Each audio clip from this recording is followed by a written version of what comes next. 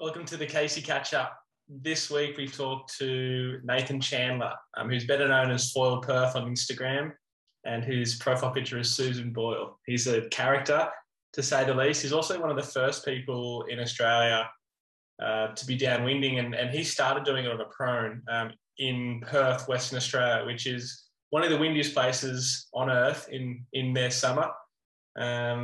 But we had a really good chat. It went for longer than any of the other ones just because the stories kept coming, and I didn't want to deprive anyone of missing out on the gold that was coming out of his mouth. So if you do have time, lock yourself in, get ready for a bunch of really good chats, adventures from Rocknest back to the mainland in Perth, some crazy helicopter rescues, and all in all, just some good laughs. So Nathan Chandler, Foil Perth, the original wake thief.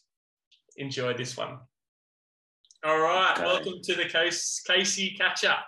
We have Susan Boyle, Foil Perth, Nathan Chandler here with us, a WA downwind foil. I'd call you a pioneer. You were definitely, along with Marcus Tardrew, one of the first over there to be doing it and getting into it in a very different way to the way Marcus did, which I think is a lot of people will be able to relate to. Nathan, or Foil Perth, is a downwind prone foil madman. He's done, it's probably some of the longest downwind foils I know to date, and in some of the sharkiest, weediest water. There's sharks out there? Yeah, apparently. I've heard. Yeah. So yeah, Nathan, take it away. Give us your intro of, I guess, who you are, how you got into downwind foiling, and yeah, let's start with that. Good to see you, mate. I haven't seen you for ages. First up, thinking of you guys on the East Coast, having a rough time over there, and I hope you're getting in the water and still doing what you need to do. But yeah, look, mate, over here, as you know, like Perth, the waves range from poor to shit, basically 365 days a year. So the whole foiling adventure started for me with, just seeing it the first time online and really just going, this is the answer to everything I've been looking for my whole life, having ridden multiple boards and done multiple board sports for my entire life, and having the restrictions of poor waves here, and obviously we've got heaps of wind, so plenty of wind. So from day one, your options were buy a Nash or buy a Go Foil, 2 options, and then it was figure out the rest on your own. And I only had a Kai wing, so it was literally, I bought a new pod mod, Almeric pod mod, brand new off the rack. I've got a Tuttle box. I took it to Walter Chalupsky, who's brother of, multiple world champion ocean racing paddler, Oscar Chalupsky. And I took it to him and I said, Walter, I've got this beautiful surfboard. I want you to cut a massive hole in the bottom, stick this box in it, mount the foil for me.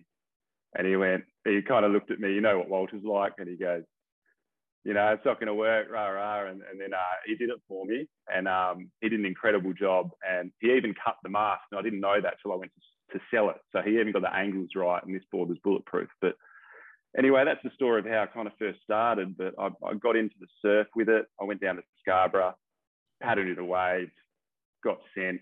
It felt like 20 foot in the air on my first wave on a Kai, which, is a small wing. Yeah. And then, caught a couple of waves, got the feel of it. And then basically it was City Beach Groin every afternoon, first season of summer. And that 17-18 season was nuclear. It was every afternoon. It was literally like 30 knots every afternoon that whole season. I haven't seen one like it for a while.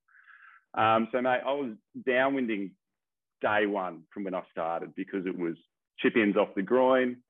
And the goal was to go to Floreat Groin, which was 450 metres away. So I was working on that, and I remember you came over, and I didn't even know you, and I was direct messaging you because I heard you had a 200, and I was just like, James, I don't know who you are, I don't care, give me a 200. I want to go further. Like, I'm getting sick of this little Kai wing. I can only take it so far. Yeah. And then, and then you came over and I saw you do a couple of runs. I think there was a downwind race, and I was like, I've got to get my hands on one of those 200s, and it was just calling everyone, hassling everyone. And then the shop, Stand Up Surf Shop Frio, they had one, and I got my hands on it. And then after that, it was just a joke. Like, had a mate with a ski, and we were doing like 25k downwind straight up off the bat. So that 400, making it to Floreat Groin, that 450 meters was like, that was achieved day one, like as soon as we got that wing. I think like that's a really good story. And that sort of brings me back to like that same time period when I was starting to foil too, that sort of 17, 18 season. And there was such limited equipment, like boards you could get a hold of. I had a similar story. I go to my sister's board that was in the garage, and I'm like, I'm going to make this board a foil board. She's like, hey, that's my board. And I was like, you haven't used it much. I took it to my board repair guy, Tim Radford, and he's like, you don't want to do this, James. There's nothing wrong with this board. You're going to ruin it. You never surf it. And I'm like, no, it's collecting dust. We're going to put as you said, put a massive hole in it. We're going to put a tuttle box in, and it's going to be epic. And he was just so against it, and it was epic. And it held up? For the most part, I ended up surfing over in Cloudbreak with it. I was over there for the ISA World Games, and I was using it as a foil board as well as a surfboard, and I snapped it out Cloudbreak one day, right where the box is, as you'd expect. It's Cloudbreak. So, but it was an epic board. I had a hell time learning, and then I got in touch with Sonova, and we finally started developing the first production foil boards because there was nothing back then. No. And look, in terms of the Kai foil, like I did the exact same thing. I think maybe it was the year before, must have been 16, 17, or because I did the first downwind run I tried was in Mandurah, and I was using the Kai foil, and it was like impossible to paddle up onto the foil on. And like you're saying, like 450 meters, that's a long way on the Kai foil back then. That's the longest I got, I reckon. I didn't quite make it there, but that was kind of as far as I got. Impressive. Super impressive. And like, I love that you said that you started like in Perth, no waves. So you were learning to downwind from day one. And I love that. That's so epic. Well, just seeing the potential of the sport when it first kind of came out with that wing.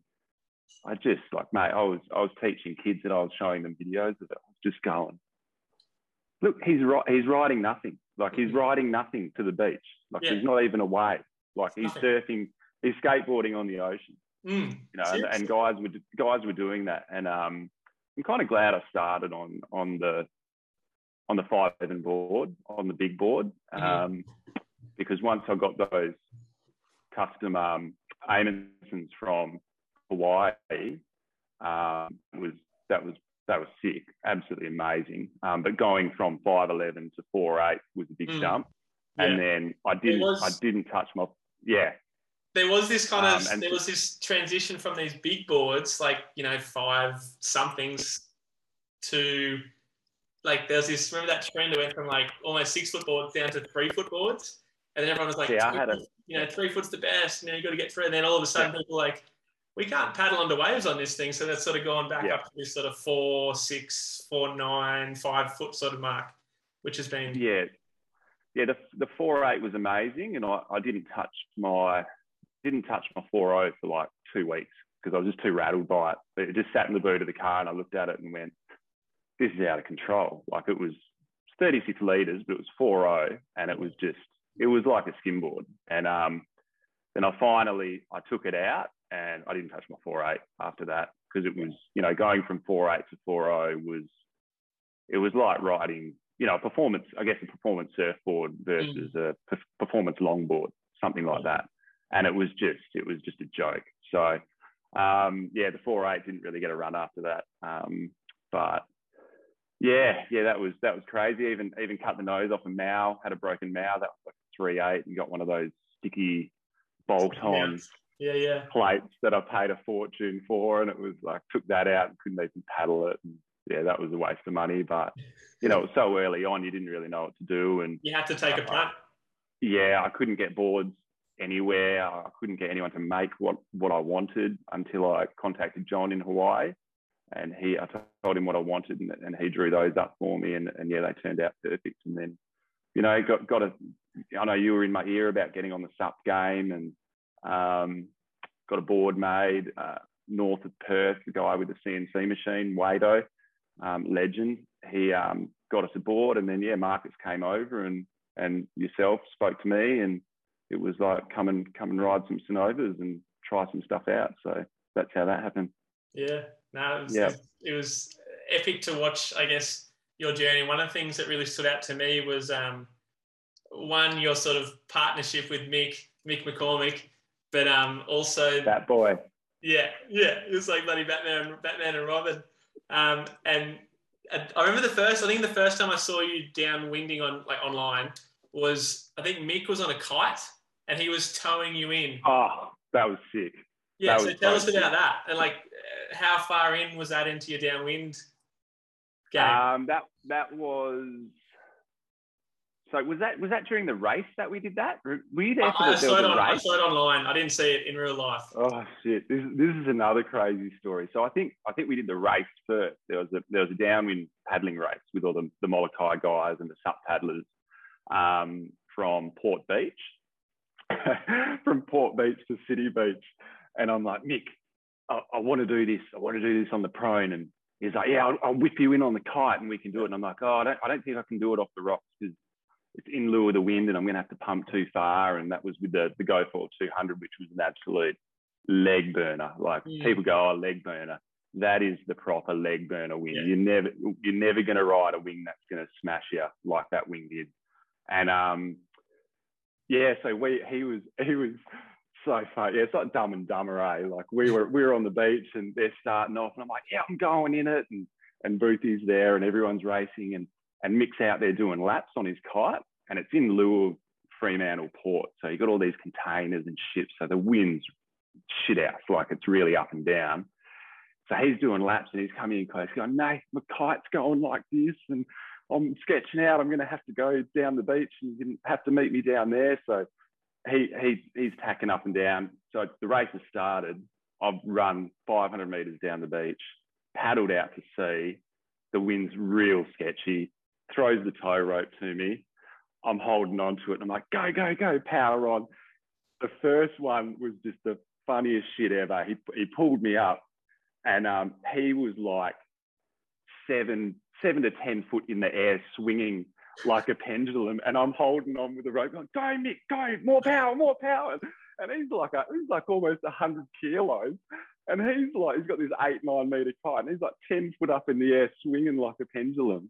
So anyway, unsuccessful that time. And then did a loop, came back, got me. All the skis had gone past. Like, damn it. And got going again, came in, got me up this time, got up. And it was lucky I got up. And went the whole way from basically Salt on the Beach all the way to City Beach without coming down.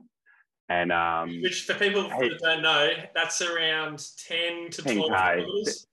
About 10K, yeah. Yep. And that was on the 200, and I think it might have been the version 1 Go For long mast. So yeah, that one was pretty stiff. That was pretty draggy mast though, but you know, obviously all very new equipment, still developing.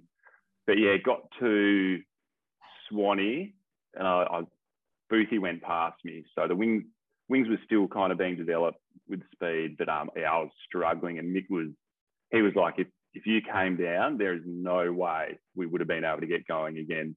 And that was brutal. I got to the finish, and I don't think I've ever been so tired from a run doing that day because the wind really what was the down. wind? So the wind wasn't that strong, obviously, by the sounds of it. It was... Nah, it started out strong, but then it kind of dropped down to probably, I don't know, 15 knots. And at the time, I wasn't too aware of the issues of dragging seagrass and weed.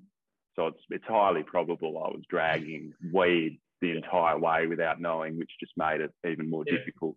It's like but foiling with the handbrake on. Yeah. Yeah, that's it. But got there and came in after Boothie, so smoked everyone on old gear, which was pretty funny. And Mick came in on his kite and he was just rattled. He was like, mate, my kite was the whole way down. It was flapping and it was about to drop. And so that was one time. And then the other time was off Trig, towing us around out there. That was epic. Like that was 25 knots. And he just followed me down the coast. And that was a good time, that one as well. Yeah. Yep. Epic. And that would have been the first person foiling a race, not officially, but foiling a race over in WA. I know I did one. I can't remember which year it was, but one of the Sunset Surf Ski Series, I did a foil. I think it was one of those, mate. Yeah. I think it was maybe just before you got there, or maybe it was after. Yeah.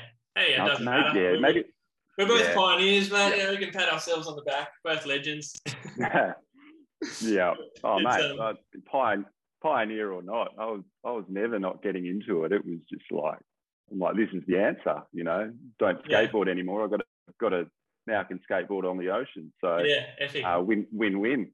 Yeah, win-win. And I want to say that was obviously your downwind, downwind foiling. But another thing that I think is definitely worth talking about is in Perth in summer. It's windy almost 6 out of 7 days, and then in winter the wind sucks most of the time.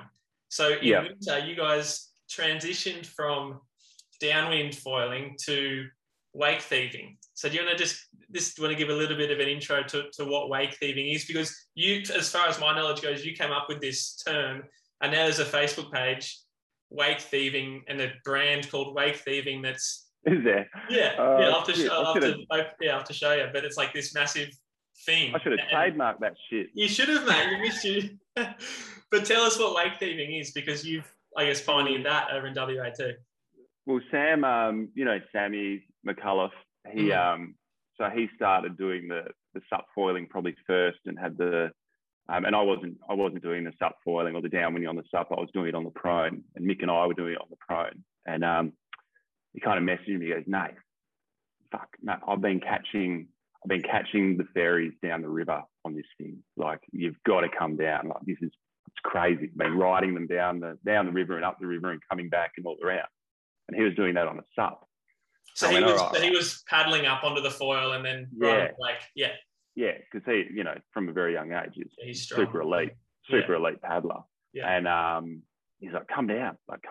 And so Mick and I had been jumping off rocks and into downwinds at Cottesloe and doing all that stuff. That was how we were downwinding, jumping off the groin. Sometimes paddling into waves. I don't know if we paddled into waves, because that 200 was pretty lifty. It was like a bit much to paddle into waves for me. So we were just jumping off rock groins into downwinds. But I jumped on the maps and I had a look at where I could find a nice dock. Found a nice dock, and I said, "Sammy, I'll meet you here." And then I was like, there weren't many boats around, so it was literally like the 5:15 ferry, the 5:45. I even looked at the bloody, I jumped on and thought, when's the next boat coming? Oh, leaving Rottnest at this time. It should be here by this time. And got the dock, and I got the ferry like first time ever off the dock. Got it, pumped out to it, got on it, and I was losing my shit. Like, I was so excited. And this wake was pretty big, because I think there's a lot of water moving in winter down the Swan from the Avon Valley, the catchment. So the water's moving out.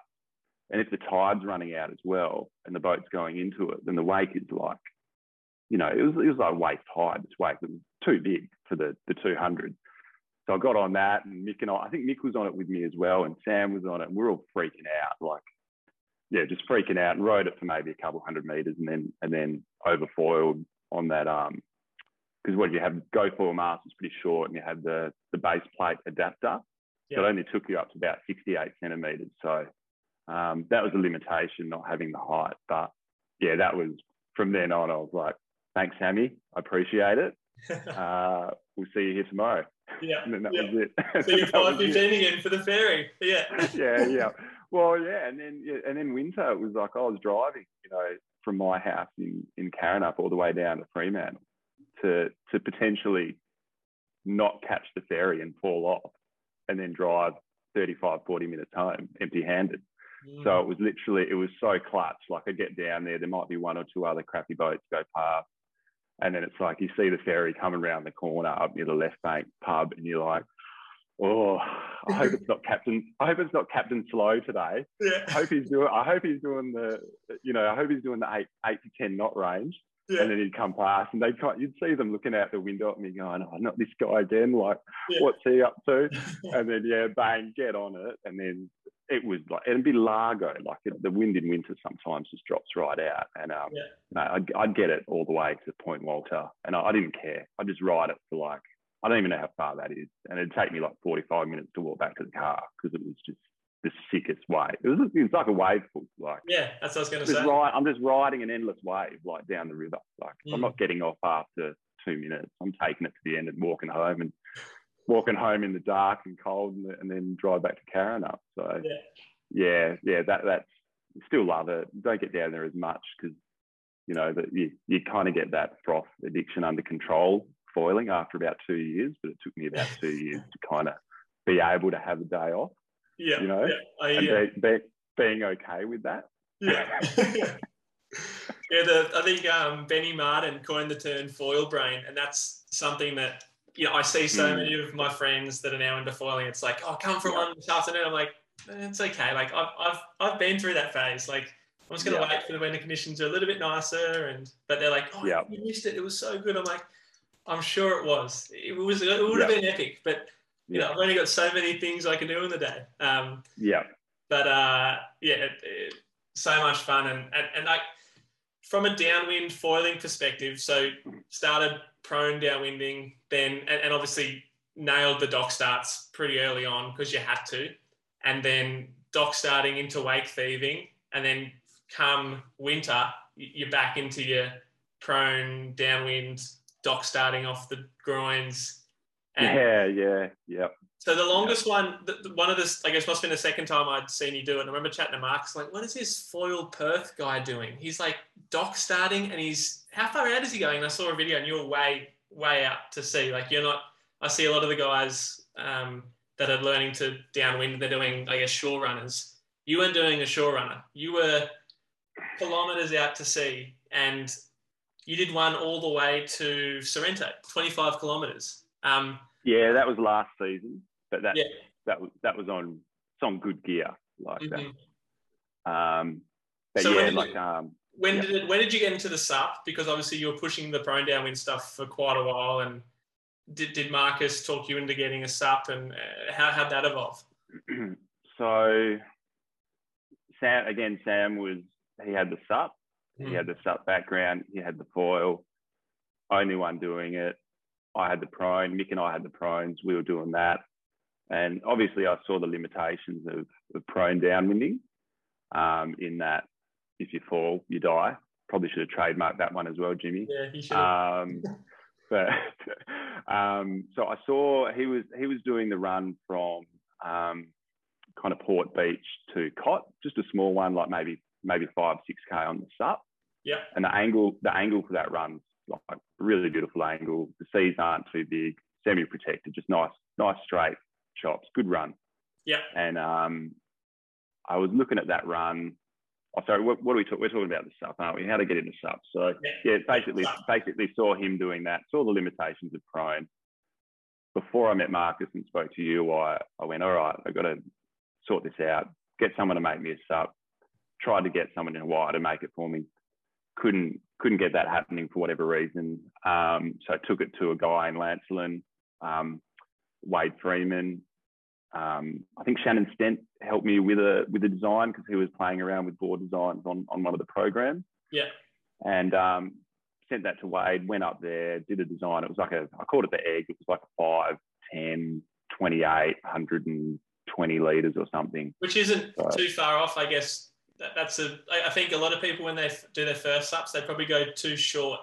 5, 10, 20, like 5, 10 by 28, I would say is a good SUP to surf nowadays with a bit of, benefit of hindsight.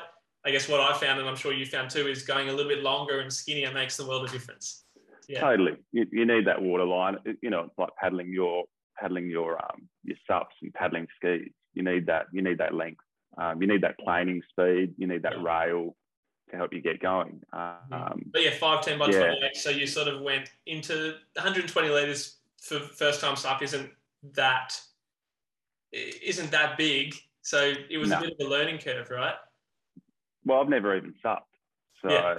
I've got a paddling background, whitewater. Used to downwind skis a lot. Yeah. Probably should have started kiting, to be honest, but Dad was paddling skis, so I was doing a lot of downwinds on skis. So I'm sure that paddling helped when it came to sup. Yeah. But yeah, it was before I had that board actually, mate. I bought a Hypernut. I had a Hypernut, and it just wasn't right. Like I ended up buying it just probably for the wrong reasons, because I thought it was the closest thing I could find to what I wanted, but it still wasn't even close to what I wanted. I just didn't really know how to go down that path of getting someone to make what I wanted. Pretty square, wasn't it? It was, too big, super square, and the limitations of foils at the time didn't help that, or my skill and paddling strength at the time. Yeah, and I think there's a really double-edged sword because with the sup, and I know why people go small to start with, because when you're first learning to sup, of course, you want a bigger board because that's going to be easier to get going. But then if you go too big a board, like you experienced, you can't actually get going because it's too much weight and too much surface area. So it's a really fine line between going too big a board that you're never going to be able to actually downwind, and then too small a board that you're never actually going to be able to learn any skills on because it's too small to balance on. Yeah, that's it. Yeah, so it's really finding that that in between. There's always going to be sacrifice. You're either sacrificing balance and buoyancy, or you're sacrificing takeoff speed. So that board served its purpose. To be honest, I didn't even really get to ride it that much because I ended up getting on a Sonova, and I think the first time I took that down the river when it was blowing nuclear, like 45 knots in the river, and I went out with Marcus and tried that board, and we're paddling out off the jetty, and it was, tiny chops, like knee high, whatever. And I'm like, should we paddle out to the middle, where it's a bit bigger? And he goes, no, you'll be right. Just go from here, because the chops move so slow. So they're kind of tracking at the same speed that you are as you're paddling. He goes, no, just go from here. And went from there and got up straight away and was tripping. Like, I couldn't believe it. So your board design, super important. And that board was perfect. That was like a 6'4", 28, 111 litres, I think it was. And after that, a little bit longer. Yeah. Totally. And and a bit more nose in it as well. So having that extra nose up the front, not too narrow, just kind of as it hits, it helps kind of pull it up. But yeah, that was actually not meant for me, that board. That was the manager of the shops at the time, and I went, I'm taking this, sorry. And then rode that for ages, and then after that it was just kind of working our way down from that board design, just reducing it a little bit, reducing volume, pulling it in, tucking it in a bit, but not getting too crazy with it. I just like keeping those boards simple, and functional. Yeah, so I guess how was, we sort of skipped a bit, but how was learning to paddle? Like, how long did that take you? Because I've got a bunch of people that want to learn to sup foil, and a lot of people listening are prone foilers, and they do see the advantage of sup foiling, as a lot of us do, in that if you come down, you don't die, you can just paddle back up from anywhere. Totally. So how long did it take you to learn to literally paddle up onto the foil? Because that's not an easy skill to learn.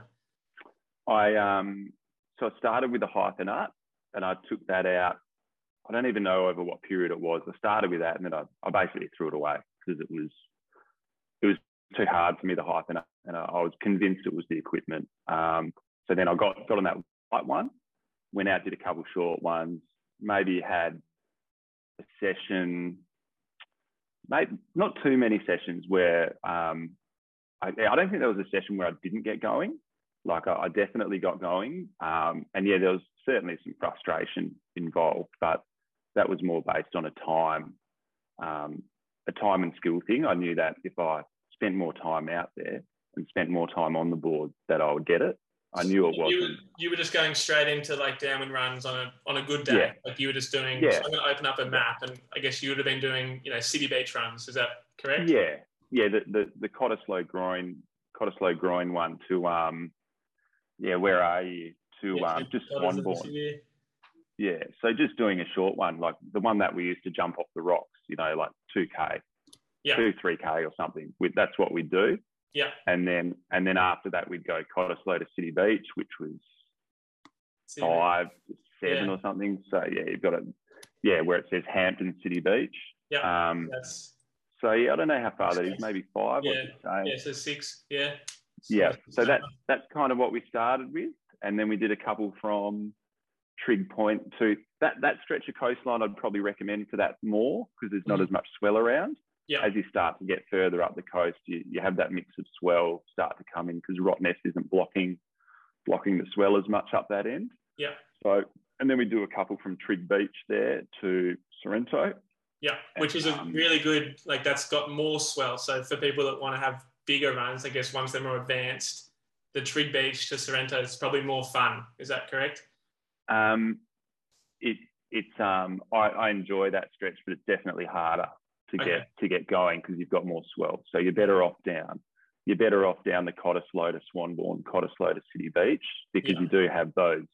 It's mainly just seas and wind swell you're dealing with. Once you start to get down to Trig, the mix of the swell, you're kind of not getting as many of those little chip-ins, unless it's super windy. Mm-hmm. But if you come down there, it can be quite troublesome to get going again. Yeah, so for learning, best to start like up towards, Port Beach, down to Cottesloe, down to City Beach. And then once you get better, you're going in a bit more of a mix of wind chop and swell. Yeah. That's it. Yeah, most common run I do is City Beach to Sorrento, because I live up that way, but when it's windy, it gets pretty wild out there. So that's where I tend to roam. And I get on the shuttle bus after work. I literally drive down the road, get on the bus, give me my $10, drop me off at City Beach, and I'm one and done. Go home. How good? Yeah, it's ideal. Yeah, it's pretty lucky. Downwind heaven in Perth in summer. Yeah, oh mate. Yeah, it's unreal. It's like be one of the best places in the world for sure. All the guys who paddle it and have been paddling it forever are always saying it's the best place in the world to downwind, because the Perth coastline it's basically like a huge bay.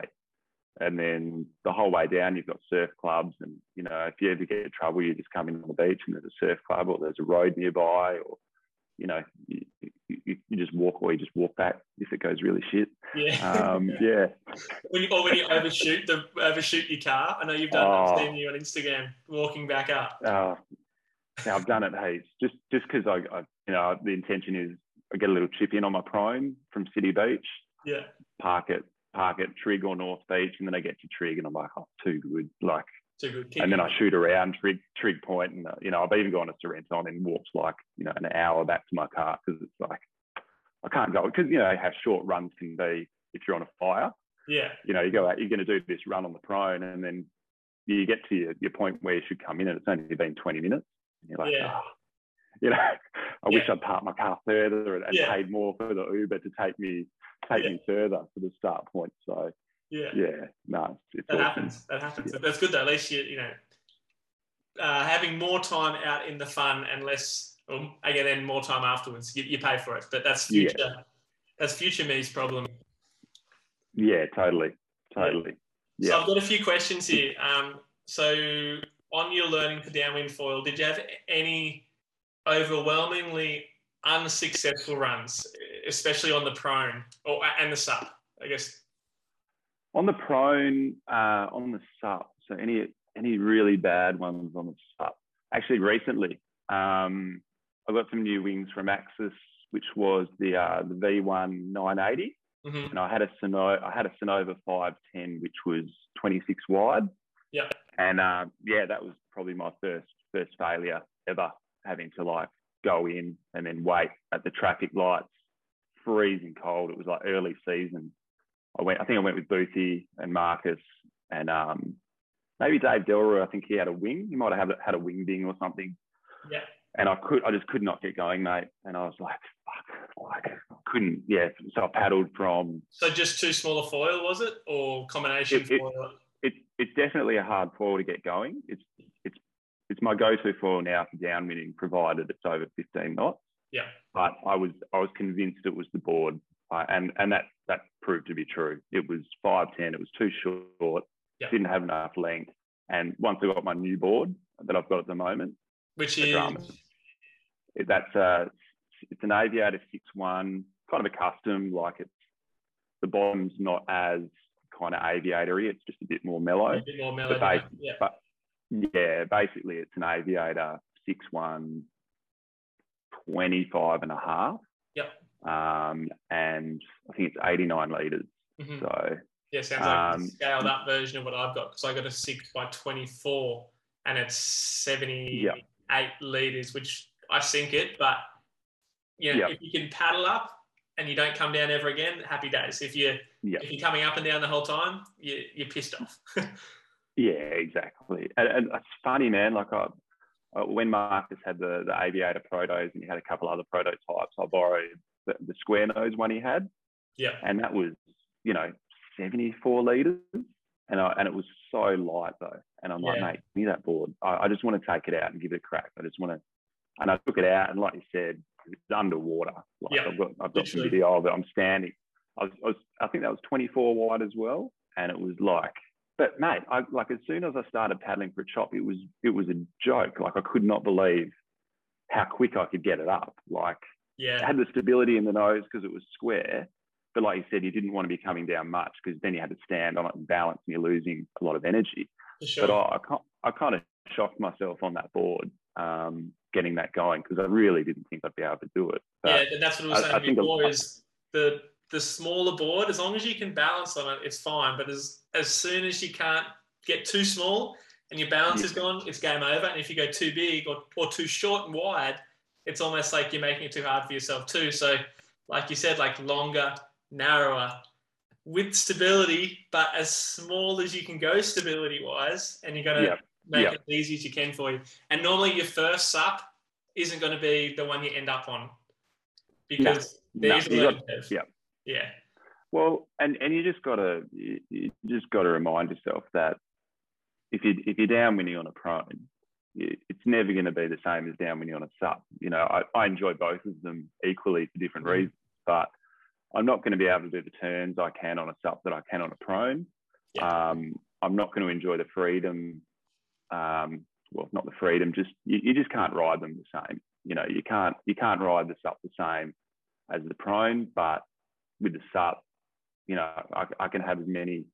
I learned a new word the other day. The OC1 guys, have as many hoolies as you want, but you can get going again on the sup again. Whereas the prone, it's a rare event that I come down on the prone, because I know I can't come down on the prone. Yeah, so let's because I'm sure you've got a story where you came down on the prone and it was a long paddle in. Surely. No, I don't, mate. You don't? I don't. No, I've had a couple where I've come down, but it's been like a couple minutes paddle in, like 5 minutes, 6 minutes max. Like, So but okay, what's the furthest out point you think you potentially could have had you fallen? 2 kilometers. 2 kilometers or more. So that was probably the big one that I did on the GoFoil setup from Rouse Head, North Mole to City Beach. That one I was talking about, Sam, where he was going from on the sup, and that I was looking at. And I don't know why, I just wanted to do it. And one day I was actually pretty fatigued from the foil brain and foiling too much. I just went, Nick, I just feel like hitting this up. I just want to go and do this and get it done, because I've been thinking about it for ages. I just want to send it from here. And he was like, okay. And I went, can you just drop me off like at the start? And he goes, no, man, I'm coming. Like I'm watching this. Like, I remember hearing his stories. He was like following you down the coast. Yeah. So so we went out there, found like a super sketchy pointy rock to jump off.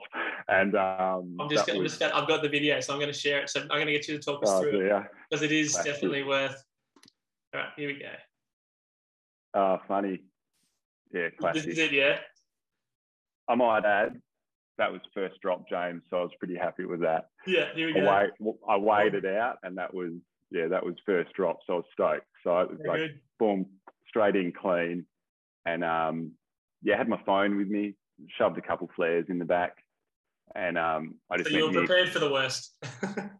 yeah, like we do some pretty wild stuff, and like, you know, people who aren't ocean minded and unexperienced in the water think, you know, it's crazy, or, you know, it's dangerous. But I don't go out there, and I'm not unprepared. I do always think about the consequences and worst case scenarios, and what would I do in the event this happens or that happens. So it's not like I don't think these things through. But yeah, I just said to Mick, I'll just see if you can keep an eye on me to Cottesloe.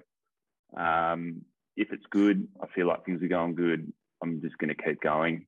Yeah. And but I was done by the time I got to City Beach. My legs were killing me. It was because you know the volume of that wing. Yeah, it's a big wing. Like you've got to be having good bumps and being able to turn and really enjoy it to really. Yeah. But I'd imagine on a prone board like that far out in this video now, like you can't even see you that far out. You really like you can turn, but you don't turn so hard that you're risking falling. And it's no, I wasn't turning, mate. It was literally eyes straight ahead. Don't look into the beach. Just keep the foil down deep, even if, you know, it's tiring. Keep it low, because the biggest risk was overfoiling and then having to paddle 2Ks in, which I really didn't want to do. Yeah. Sharky waters. It was just, you know, keep looking straight ahead, and when you're kind of so focused, you know, you're so focused, like it was literally, you can't enjoy those kind of runs. Like I haven't done that run since on the prone, maybe one day again on the new gear, but the whole time I was out there, it was just crazy mental concentration, like next bump, no turns, just literally pump, get through, survival don't overfoil. mode. Yeah, totally. It was you fall, you die. That's all I was thinking about, was treat it like that. Do not fall. And then once I kind of got into Cottesloe, I wasn't that far out after that. You know, I might have been 500 metres off the coast. So I'm like, whatever, like that's 15 minute paddling, who cares? So, that was that one, and got that done, and that was pretty fun. But yeah, those old interesting. Mate, so they were I hard. chatted to Kahi a little while ago, and he did one from China Wall basically to Kaimana, which is it's a similar distance prone, but and similar in the they might even be a little bit further out. It's about 2.5 kilometers from the furthest out point to the beach, and the coast sort of bends around back towards them. So there's a really sketchy section where if they fall, like he said, 45 minutes. If he the first time he did fall, and he had a 45-minute paddle in. Oh shit! Okay. Yep. A long, like that's you fall, you die kind of thing, you know. Yeah, totally. But that's the thing about the prone. Like, I love prone runs. I love the simplicity of taking my board apart, calling the Uber. I put my 4-foot board in the boot, drops me off at the start. I put it together, scoop in off a wave, run down the beach. Not too far out. If I come down, I can catch another wave and keep going. And I love that. I love the feeling being on the prone, but there are those limitations, you know, and you can't really relax as much as you can on the SUP. I'll have way more crashes and overfalls on the SUP because I know I can push it. Doesn't matter. And I can, it doesn't matter. Like I can push a turn if I want. I can just bomb runs the whole way down the coast, and who cares? Like, but on the prone, you have to be calculated, I guess. Yeah, you know, exactly. If you're doing those runs that are a long way out, or if you've got time constraints, you know, daylight hours and that kind of stuff. The prone runs can either be, you know, 20 minutes or an hour and 20 minutes, you know. I've had a couple like that, mate, where I couldn't even get started, and it was getting dark, and then I'd have to like paddle way down the beach and try and find somewhere where there's a wave, because, you know, at certain times of year it's almost shore break, and it's knee-high deep water, so you can't even get the clearance to get up and pump out to sea. But yeah, love them both. equally for different reasons. Yeah. Yeah. I'm the same. I love the challenge of the prone downwinding, but for me, because I have a SUP background, like the SUP isn't. I'm kind of used to the bigger board in the open ocean swells too, because I've done more of it. Yep. So I'm like you said, the time constraint. Like I can do a SUP downwind run, whether I fall or not, in half an hour. For a good 12 kilometers. Like no problems, you're done. Whereas a prone, it could be half an hour, or it could be an hour and a half. It's just like if I've got a window of time, I'm going to be supping. And if I've got, unlimited time and I want to play around with some stuff, I'll go prone. But it's that risk reward. That makes a lot of sense. Yeah, totally. I've done a few with the guys. Did a long one from Cottesloe to Sorrento on the prone. Yeah. And it took me a while to get a wave there, and they'd already, they'd left. They were gone, and I'm sitting there for 20 minutes trying to catch a wave. And then, that was another funny story. Got a wave, lots of weed. Had to kind of get another wave at Scarborough. Had to come in, catch another wave, pumped out to sea, and they'd started looking for me, driving around trying to find me. And I was way out off Waterman's, and I had my phone, and my phone started ringing. Yeah. Fucking idiot. I tried to answer it.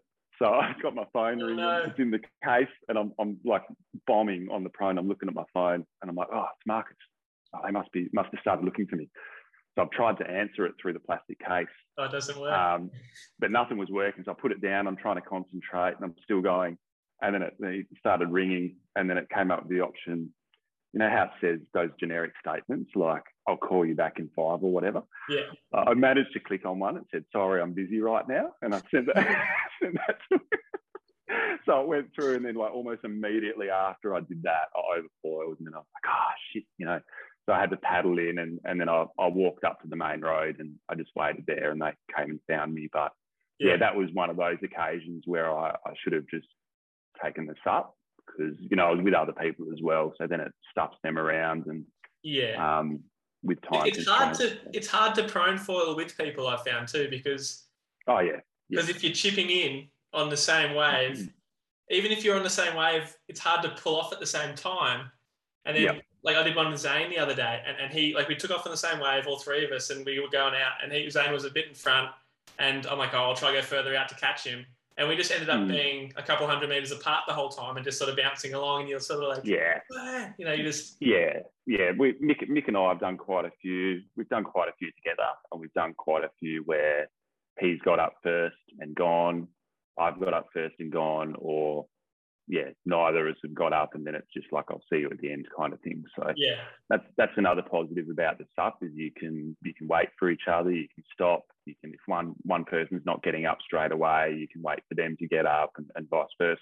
So again, both very different sports, and both sick. Love them both. I think you're right. That's the right attitude for different occasions. Totally. You can do the prone. It's all just about upskilling and having the options, which I think is so cool. And if it's like proper bombing, I want to be on my SUP. Like I don't want to be on my prone, because it gets really hard to handle. Like I remember Mick and I went out and did one, I don't know, last year before, and it was by Perth standards, it was big. It was like a 2.5 meter swell running. It was 25, 30 knots, and when you're on a 4-foot board in 30 knots in a 2.5 meter swell. Sometimes the extra weight is a good thing.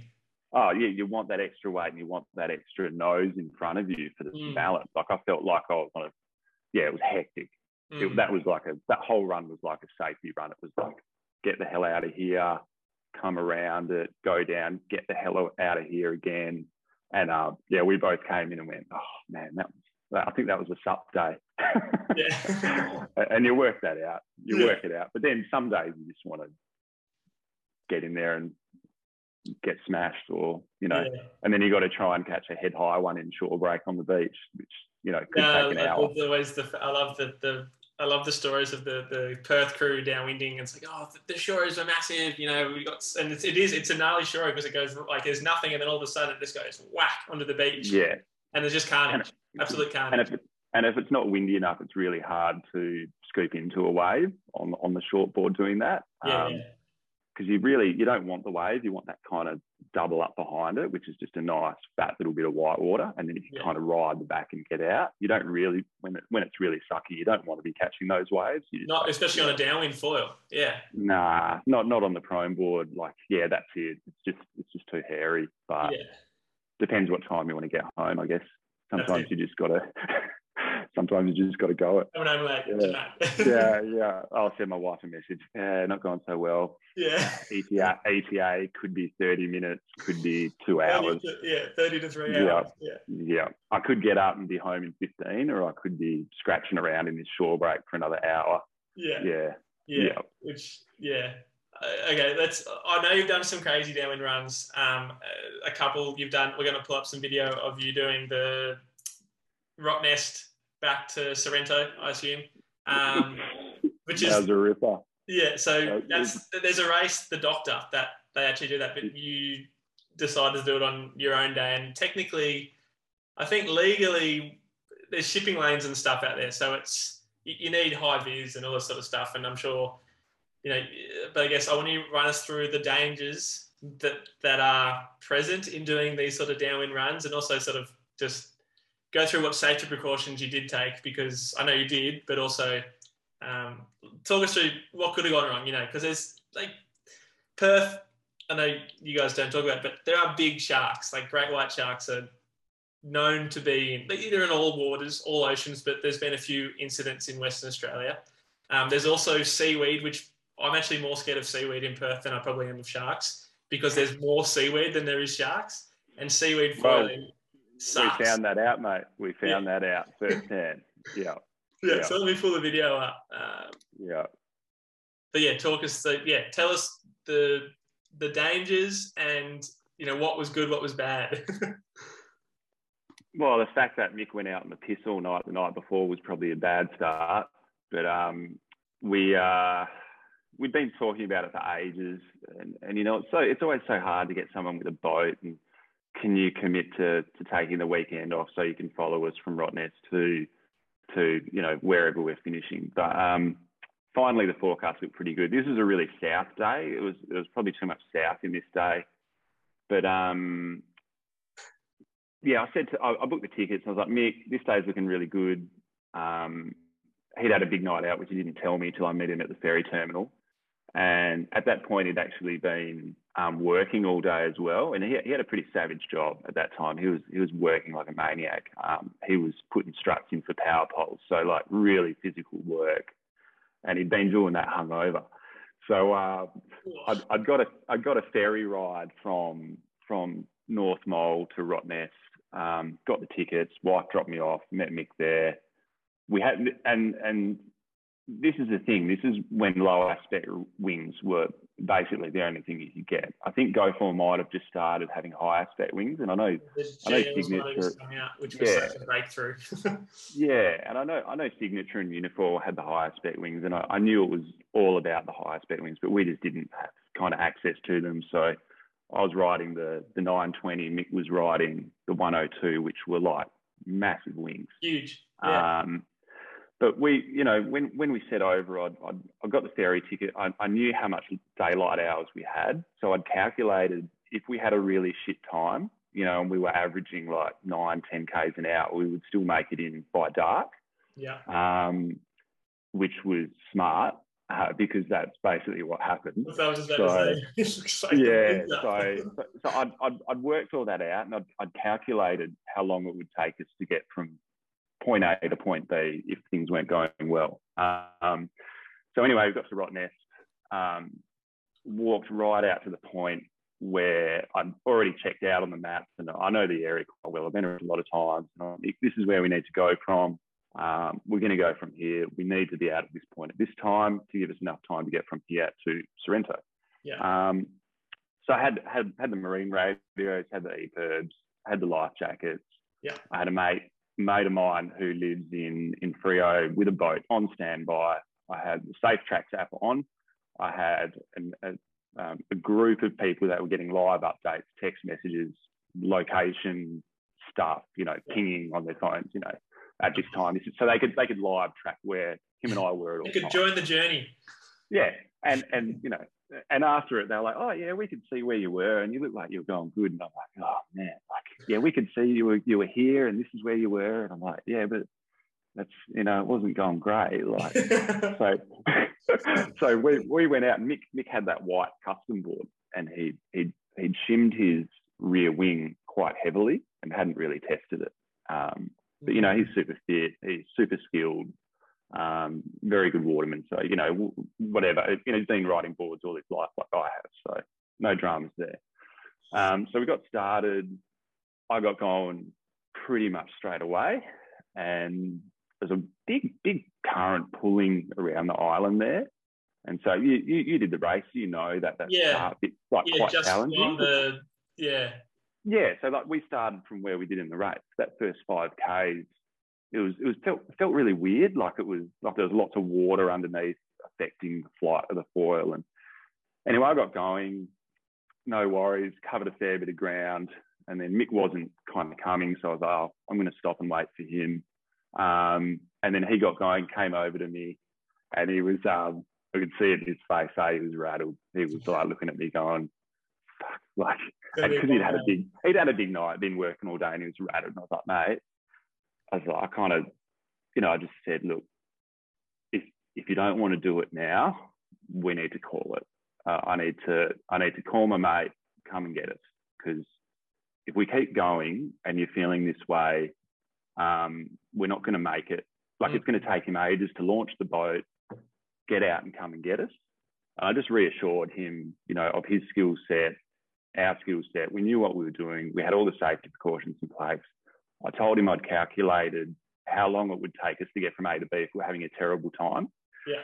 So then, like asshole. So he got, but it was all good. So then that shit me, because then as soon as we set off again, he started foiling straight away, and then I was having a shit time. I couldn't get going. So this is actually one of the things. Foiling with someone is hard. Like it's hard to stick together. I was spewing, and I had quite a long mast on, so that didn't help, because the longer your mast is, the further away it is from the source of the power of the wind shot. Yeah. And an old low aspect wind. So yeah, gave him his little pep talk, and he's like, I'm out, and he's gone. And I'm like, oh shit, like, and I'm grinding away trying to get going, and I'd get going and I could see him kind of disappearing, and I'm like, sweet, that's good. Like, I'm really happy he's having a good run now. And then the whole time I'm out there, man, I'm just seeing those, I don't know what those birds are, but those birds are just chopping up over those chops, like gliding. And the whole time I'm just thinking, are they like little mutton birds? They're just like sort of flying on the surface. The whole time I'm just going, I need a higher spec wing. Like this would be so different out here if I had a higher spec wing right now. And so yeah, didn't have the speed to maintain through those chops, because there's a lot of ocean swell, there's a lot of wind swell, there's a lot of chop, and just couldn't, keep that momentum. You just find yourself in no man's land. And then to come with that, he was over there and there was this big line of weed. So every time I'd track that way, I'd see the weed and I'd pull out, and then there'd come to a point where I'm like, I have to go through it. So then I'd catch weed and come down and start all over again. It was just a process of hitting weed, coming down, grinding really hard to get going again, getting really tired. And then Mick was having a fly. He was doing really well, but I was kind of stuck between this.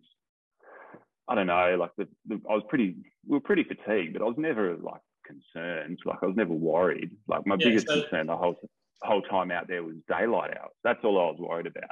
Yeah. The whole time. And that's what I said to him. I was like, mate, I've calculated, I figured it out. We're going to be in before dark, and that's all that matters.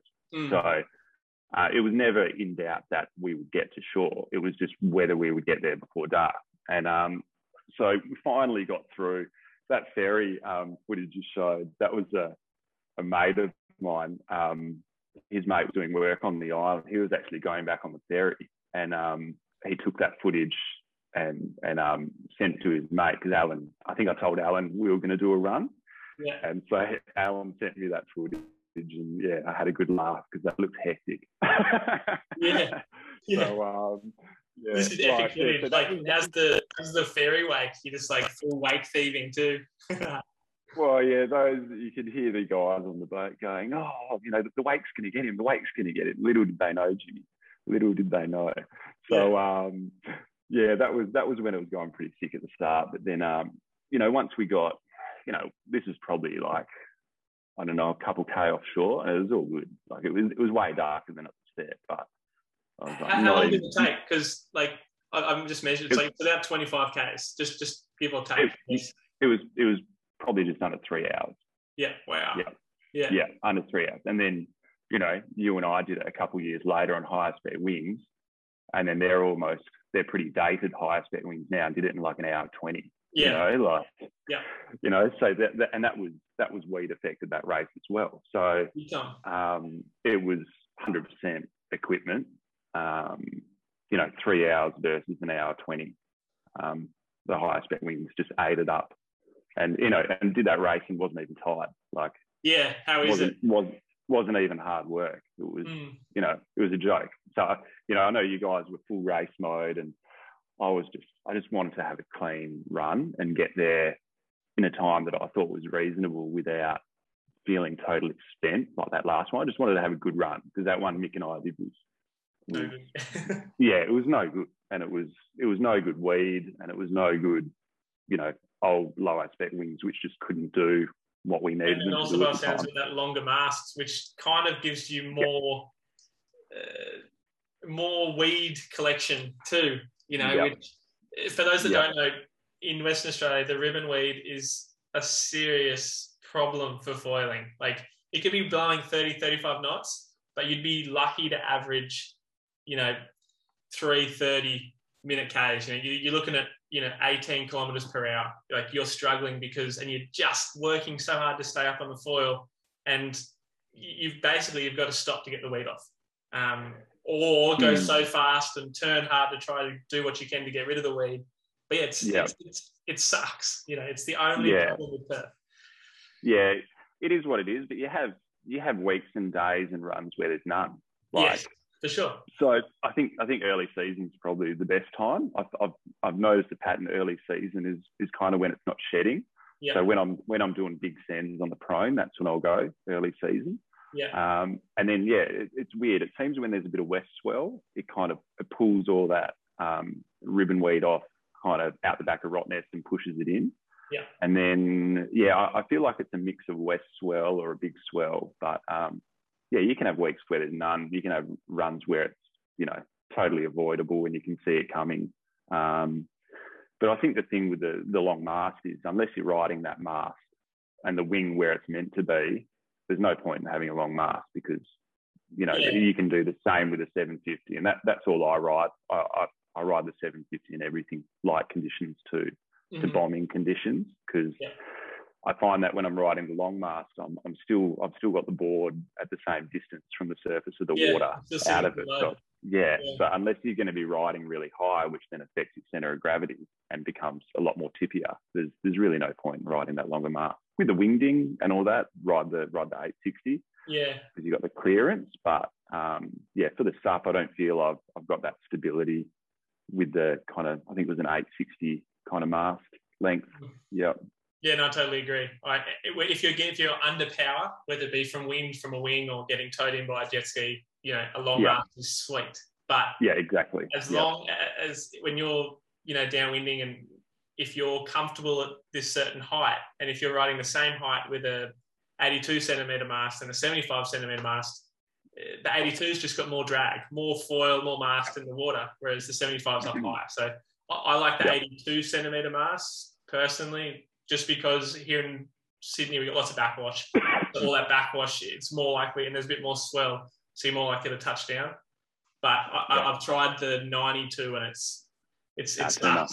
It's just too much. Yeah. Yeah, 80. I could go on 82 for sure. Yeah, 82 would be good. I don't know that I'd go any bigger than that. Yep.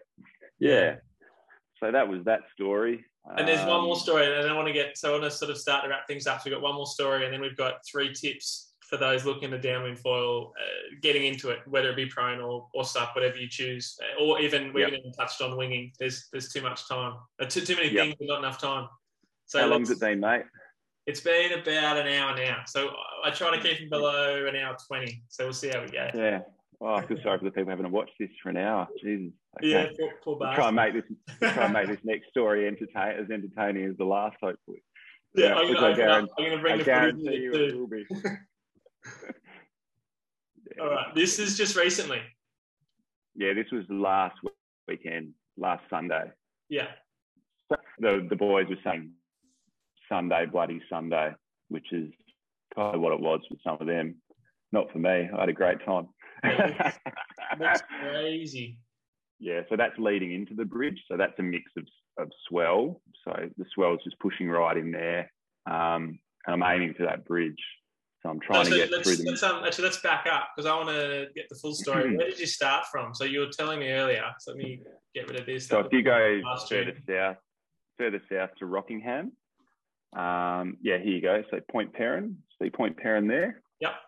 So and then straight through the bridge to see where it says Naval Base. Yep. Click on there. What's that? Yeah, 10, pretty much 10 exactly. Yeah. Yeah. That's the run you did. Epic. So that's the run that we did. Yeah. Yeah. That I've never done that run. I've done a run from basically there to Fremantle, which is, if you had a look north, see where it says number 12. Yeah.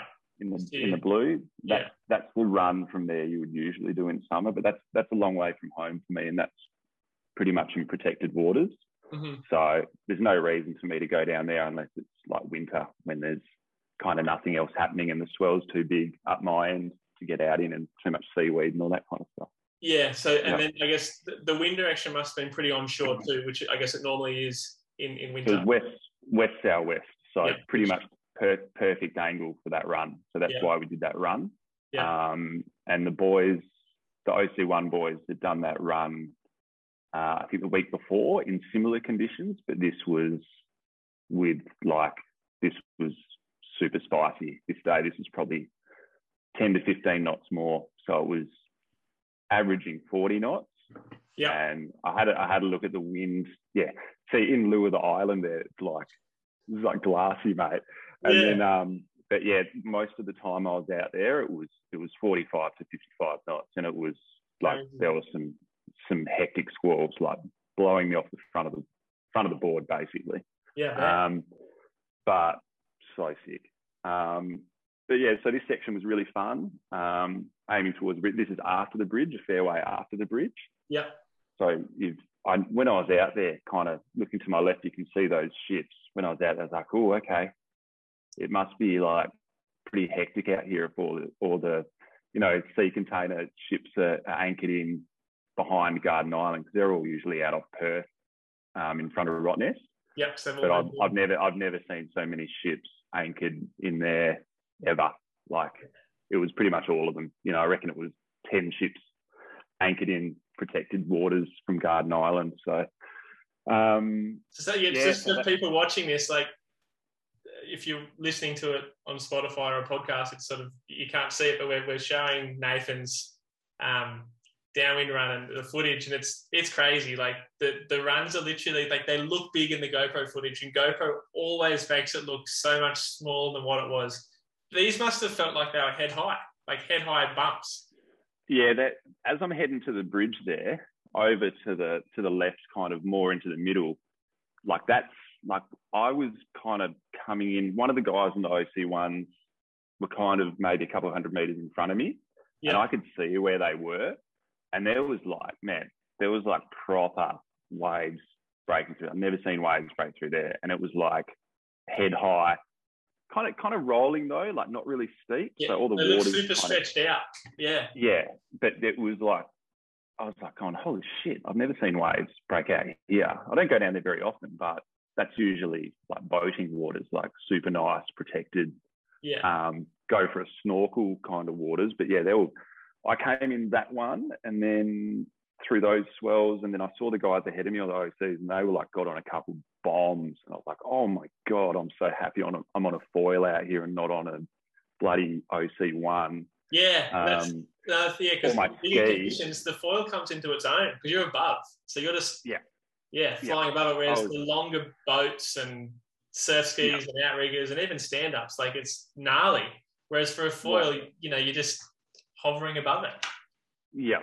And, obviously being sensible with the conditions, but, all had the PLBs, PFDs, had systems in place, had a good discussion about getting from A to B and doing it safely. But I was kind of on my own, and then there was probably 5 or 6 guys in OC1s.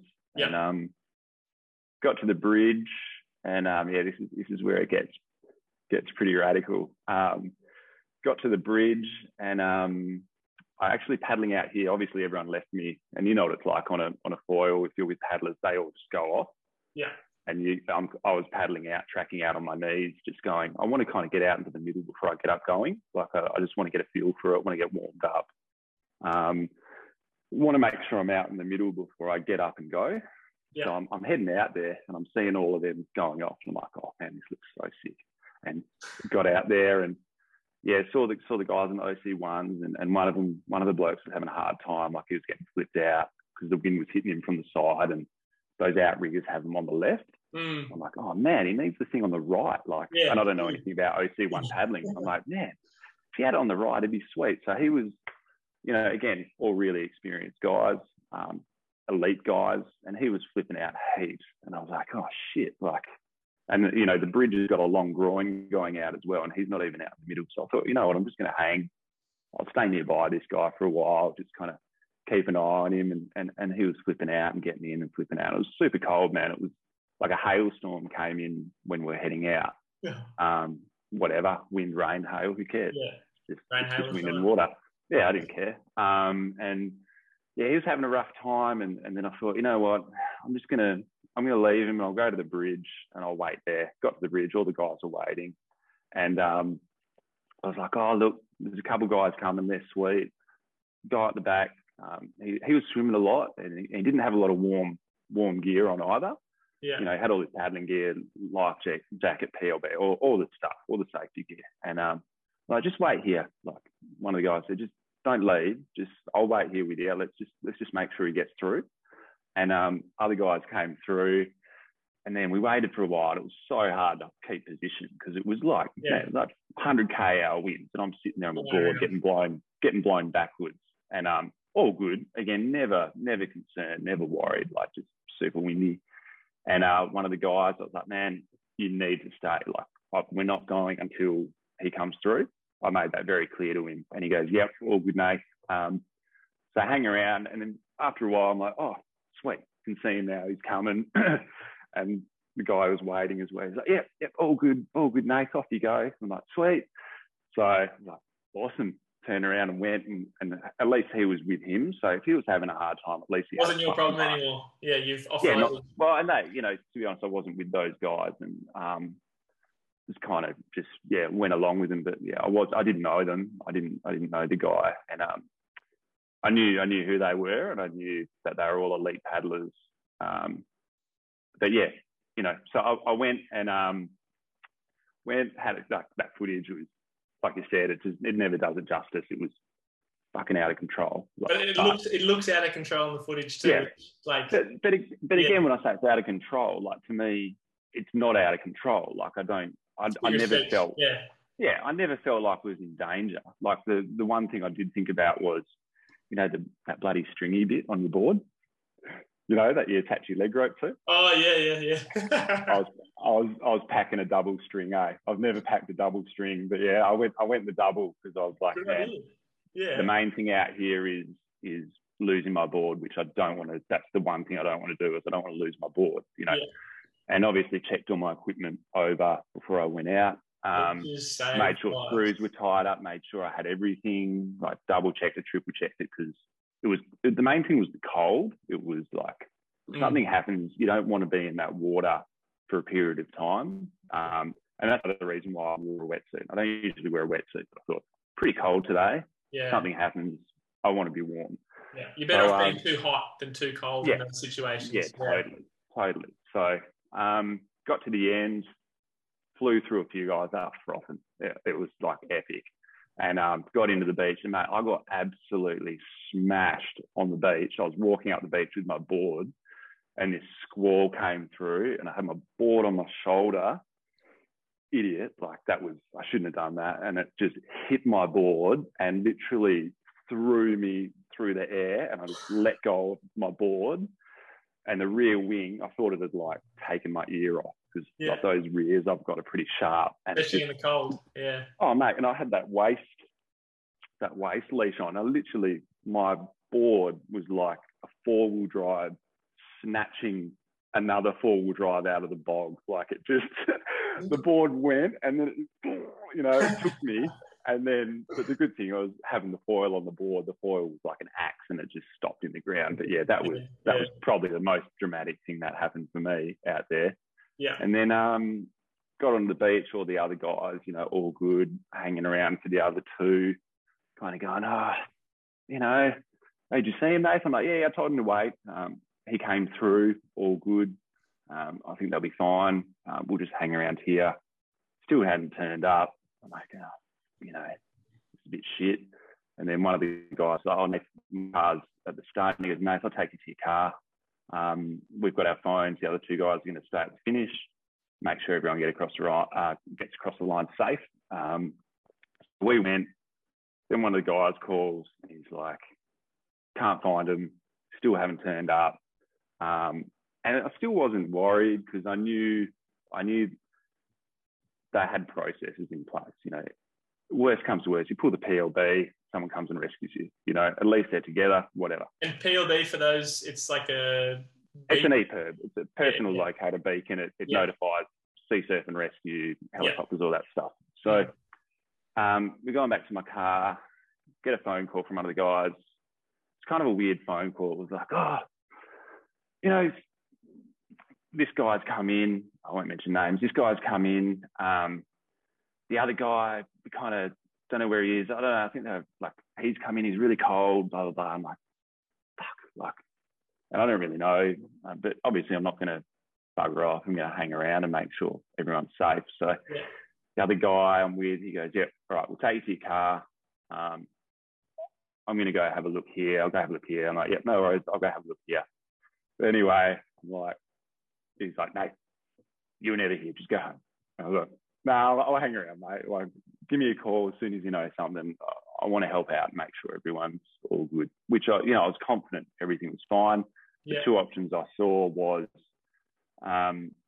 he's either called it and they both paddled in somewhere to a beach, kind of where it's safe, maybe couldn't handle the conditions, or I thought equipment malfunction, something like that. They're still floating out there. They're either going to drift in late, or that was basically the two scenarios I'd thought about. So got my car, and I'm like, all right, I'm out. Give me a call as soon as you know something. I'll hang around here for another kind of 30, 45 minutes. If you need me, call me, tell me where you want me to go, whatever. So anyway, I'm on the side of the road, and I've checked all these bays and whatever, and he goes, the phone rings.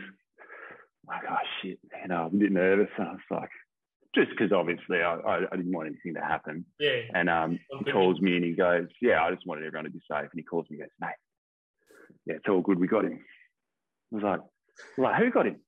He's like, oh, we picked him up. I was like, who's picked him up? And he goes, Chopper's picked him up. And I went, oh, no. What? And he goes, no, it's all good. The Chopper's picked him up. I was like, so, what? Say again? And so anyway, it was one of those scenarios, like literally just after I left them. He goes, at the bridge, he came through, just got clipped by a wave and hoolied, and broke the outrigger, so broke the arms on the outrigger, and then which then means the craft's inoperable. Sinking. And there was still, you just can't sit in it. It's like a ski breaking a rudder. Yeah. Like you can't paddle it. Yeah. So the guy that was with him did an amazing job. Like he even had gaffer tape and tape with him, literally taped up the main part of the OC1 to his outrigger. So they're literally raft up, just sitting there. Wow. And they just, so like they were like happy days, just sitting there, just like whatever. And they were like, so he broke the outrigger or the bit on the side? Yeah, so the bit on the side, the arms had broken. Yeah, so the armour, that had broken. So once that happens, you can't, like a ski losing its rudder, you can't sit in it, basically. It's like paddling a ski with only one paddle, because you balance with the two skis.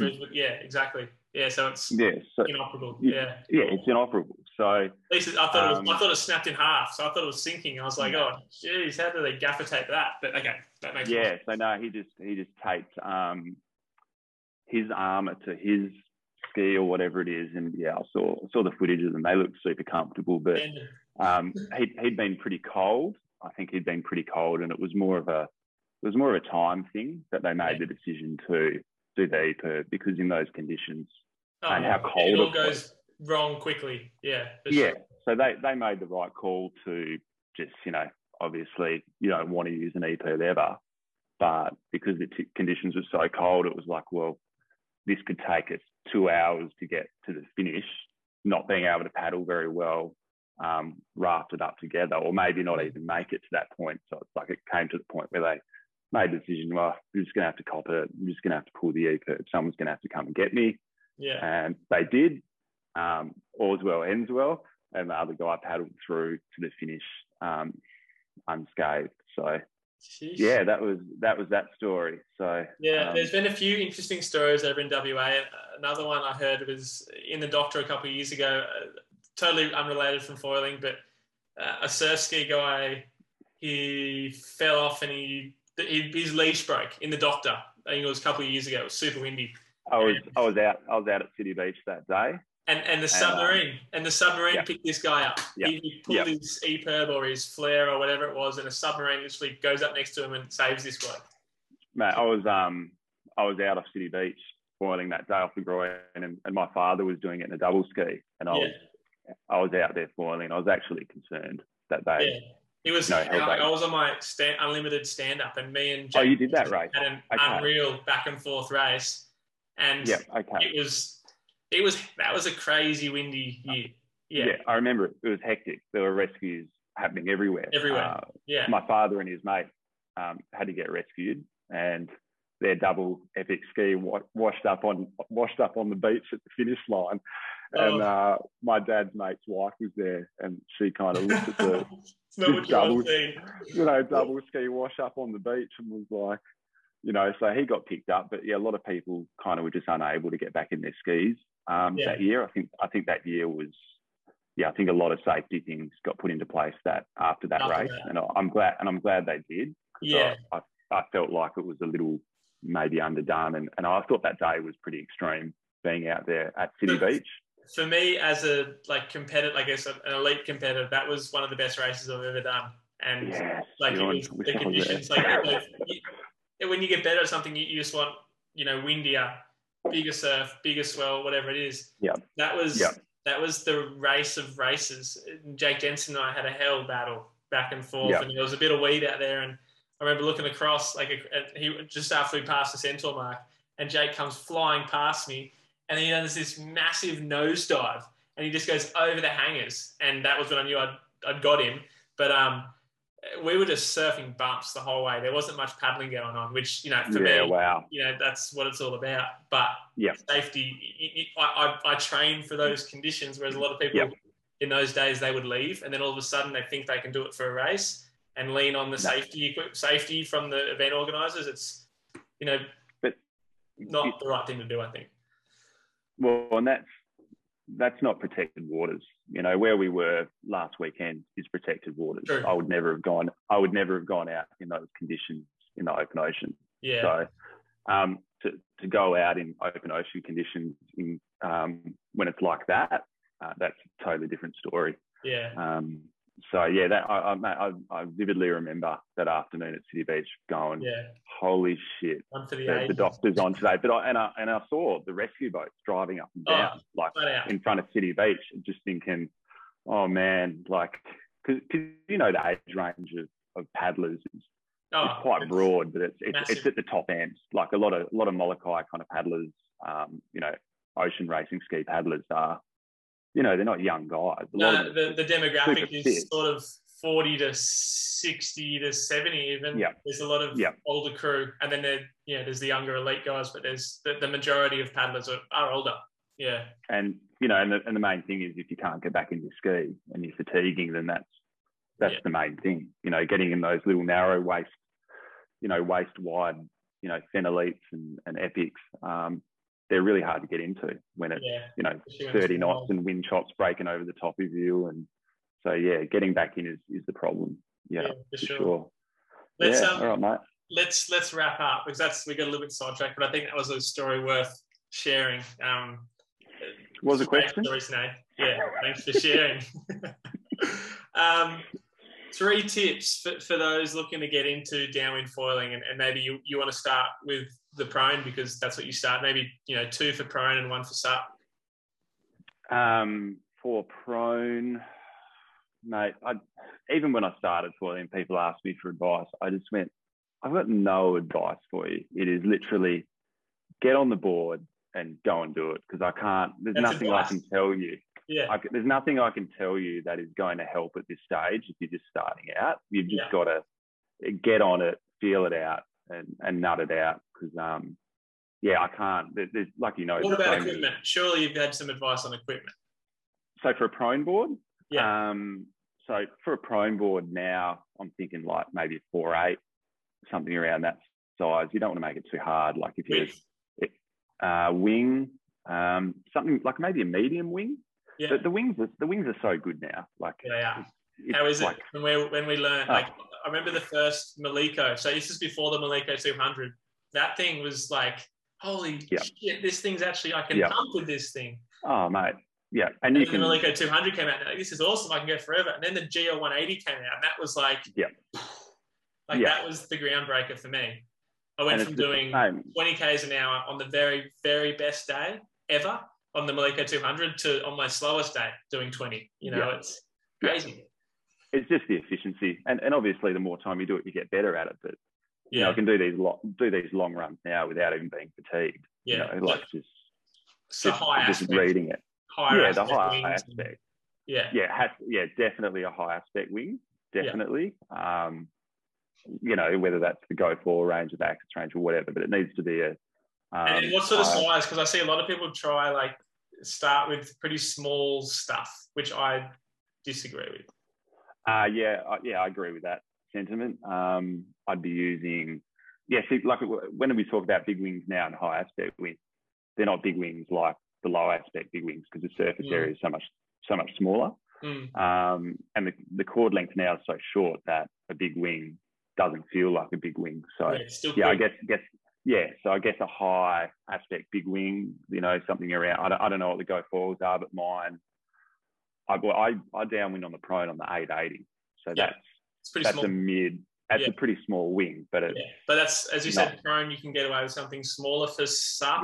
I guess let's go equivalent for sup. You'd probably be looking at 980 for me. You could use the V. I wouldn't recommend, someone of my size using that. I guess if you're learning on the axis, you're probably on the sup, mate, probably the low aspect wings or the 101 high aspect wings. So those ones with a big range. So that you want real low speed takeoff on the sup. I heard the Axis 1150 pumps ridiculously well, but it's huge, right? It's massive. But there were a couple of guys doing it on the river the other week in those conditions, and they're like, "Oh, what should I use?" And I was like, "Mate, get the biggest wings you can get. Get the biggest real." Get the biggest rear wing you can get the biggest front wing you can get because you just need all the assistance you can get, especially if you're not a sup paddler. You don't have the strength or the timing or the skill set. So, and just patience, but also time on board. I didn't start sup downwinding for, Mick and I had been foiling for, I don't know, years. Surf foiling and catching boat wakes and doing downwinds on the prone. So we'd already had a lot of experience and knew how foils worked and knew about setup. Mm-hmm. So leaping straight into it is going to be difficult. So I guess, what you're doing with your coaching, spoke to a few guys over here last season who said that was really helpful, like what you've set up. Yeah, and I think a lot of it, like with I guess my online modules, it's just giving people the advice and then like encouraging them to get out there and give it a crack. Because as you said, there's nothing that you can give people advice, but if they take it on, great. But they've got to put it into practice. If they don't put it into practice, it's just advice. Yeah. Like if you take the advice and put it into practice, you're going to get results. So it's I guess what I found with the coaching, like my online stuff, is I get like a Facebook group, and I have like a Friday wins and a Talkback Tuesday. Talkback Tuesday is all about posting footage and telling us, what you've done. Any questions, get them out there. We're going to answer it. And Friday wins is about telling us what your goals are for the next week and what you achieved in the week just gone. So it's encouraging people to get out there and give it a crack and asking the questions and then putting the answers into practice. Because if you just go around asking for advice and you don't actually put the time in, you're never going to get better at anything. No, and you need to lower your expectations as well. You need to kind of be out there, not expecting that you're going to get up foiling the first time, the second time, maybe even the third time. If you can just stand on that sup and paddle along and feel the board start to take off here and there, that's a win. Yeah. And then after that, anything that happens after that is, you incrementally, you're going to get better eventually. If you've got some background in board sports and foiling, it's going to click. And then once it clicks, it's a really fast process after that. I totally agree. It's a really steep learning curve to start with. Oh, huge. But once you get over the hump, you're as good as anyone. Like once you learn to do it, the foils, you can only go so fast or so slow on these foils. So once you get over that hump, all of a sudden you're doing the same as you and I. Like you're downwinding and you could be weaving with us, so to speak. Yeah. Like it's hard, but once you get there, it's so rewarding. Like it's the best thing ever. And a lot of it is just perseverance. That is the number one thing, is just persisting at it and persevering until you get it. And then as you have those little wins, you start asking people for advice. I see people down the beach all the time. Oh, Nathan, I'm doing this and this is what's happening. I'm like, well, you need to move your mast forward 2 millimeters because your weight forward or your foot or whatever it is. It's just there are little tips that you can give, but only after you've put in the time. And then once you've got the tips, put it into practice, and you won't get it the first time, you won't get it the second time, but maybe the third time it'll click, and it's like, that's what James was talking about. That's what Nathan was talking about. Yeah. Yeah. And I think the biggest thing I've said to people, and the mistakes that we made, was more about paddling for everything. You can't paddle for everything. You just you gotta have a good dig at it the first time. Have a couple of digs when a little chop picks you up. You want those little ones. And if you're unsuccessful, time out, sit on your board, recover and rest. Whereas Nick and I were getting so frustrated, we'd do a short run and we were just grinding like the whole way, which was, stupid, because then you're exhausted and there's no way you're going to get up foiling after that. So it's just, resting, have a good dig, sit on your board and have a break. When you're ready, have another dig, and then it's just that process of repeat until, I got up or I didn't, we'll try next time. Yeah. So, because it's an explosive, and it's an explosive start. It's full anaerobic, like, it's like a sprint. 10 to 20 strokes as hard as you can, and then it's glide. And I see a lot, and that's great advice. I see a lot of people, they just sort of go at this sort of 50% just down the whole run, and they never actually accelerate. It's like, why do you drop a car? Because you're just doing a downwinder on a 6-foot sup. Like, you've got to, as you said, go for it. And if you miss it, stop, rest. Because when you're sitting down, resting, feet in the water, it stops you from getting blown down the coast. So you actually have more time of quality accelerations rather than just sort of, tapping along at this sort of half-assed downwind, just floating basically. Yeah, so sitting, waiting, exploding. I think. Well, it's also the recovery time. Like, you can't sustain that for 5Ks because you're using a lot of energy just standing on your board trying to balance. So have a good dig. If not, sit down, rest, and just do that half a dozen times. But you just got to put in the time and have a go. And if you persist and persevere, then you'll get it. Yeah. Yep. And then that's it. Then you're down that dark wormhole that is foiling. And Oil brain. you're like me, you're probably not going to surf a shortboard again. I only just started surfing again, which took me, it's probably been 3 years. Frothing though, got some really good waves, but took half a dozen sessions and hundreds of waves before I got my feet back on my surfboard. But I've got it back now. I'll try not to have too much of a break from it moving forward. But you certainly learn when it's worth going for a surfer, when it's just worth just sticking with the foil. Your foil went. I'm trying. That's it. Yeah, I'm trying to surf more in winter, and then if there's days like that, like last weekend when it was nuclear, I'll go and do that. That's better than any tomorrow. Yeah, exactly, because it's going to be pretty crazy here again the next 2 days. So I might just go down the river and fly to the stars. I don't know, take the ding, do something. Yeah, better than sitting around, isn't it, Jimmy? That's it. Keep busy. Out in the water. It's always pumping with a foil and a wing and a surfboard and all the toys and covering all conditions. And that's what I think it's all about. And I think that's what it's all about. Yeah, it's you can do anything, anywhere, everywhere. That's the problem with it. It's so versatile, but it's also why it's so good, because you can. Yeah, there's always something to do. Yeah. It's good, mate. Yeah. No, I think we'll wrap it up because we might have cracked the 1.5 hour mark, which is fine because we're frothing. Cool. But appreciate you coming on, Nath, and I look forward to more adventures following. Follow Foil Perth if you haven't already, because he's got some great content and some great stories, and he's a bit of a character. So thanks for joining us, Nath, and great stuff, mate. We'll have to get you on again sometime soon. Yeah, and hopefully you can get over here this season. I don't know, see how things go, but it'd be good to get you over. I'll cross my fingers because I'm really looking forward to getting over, catching up with you and Marcus and Mick and Shannon and all the crew. Yeah. Hoping. Be great fun. All right, mate. All right. I have to touch base again soon. It's been too long. It has been too long. All right. Good talking to you, mate.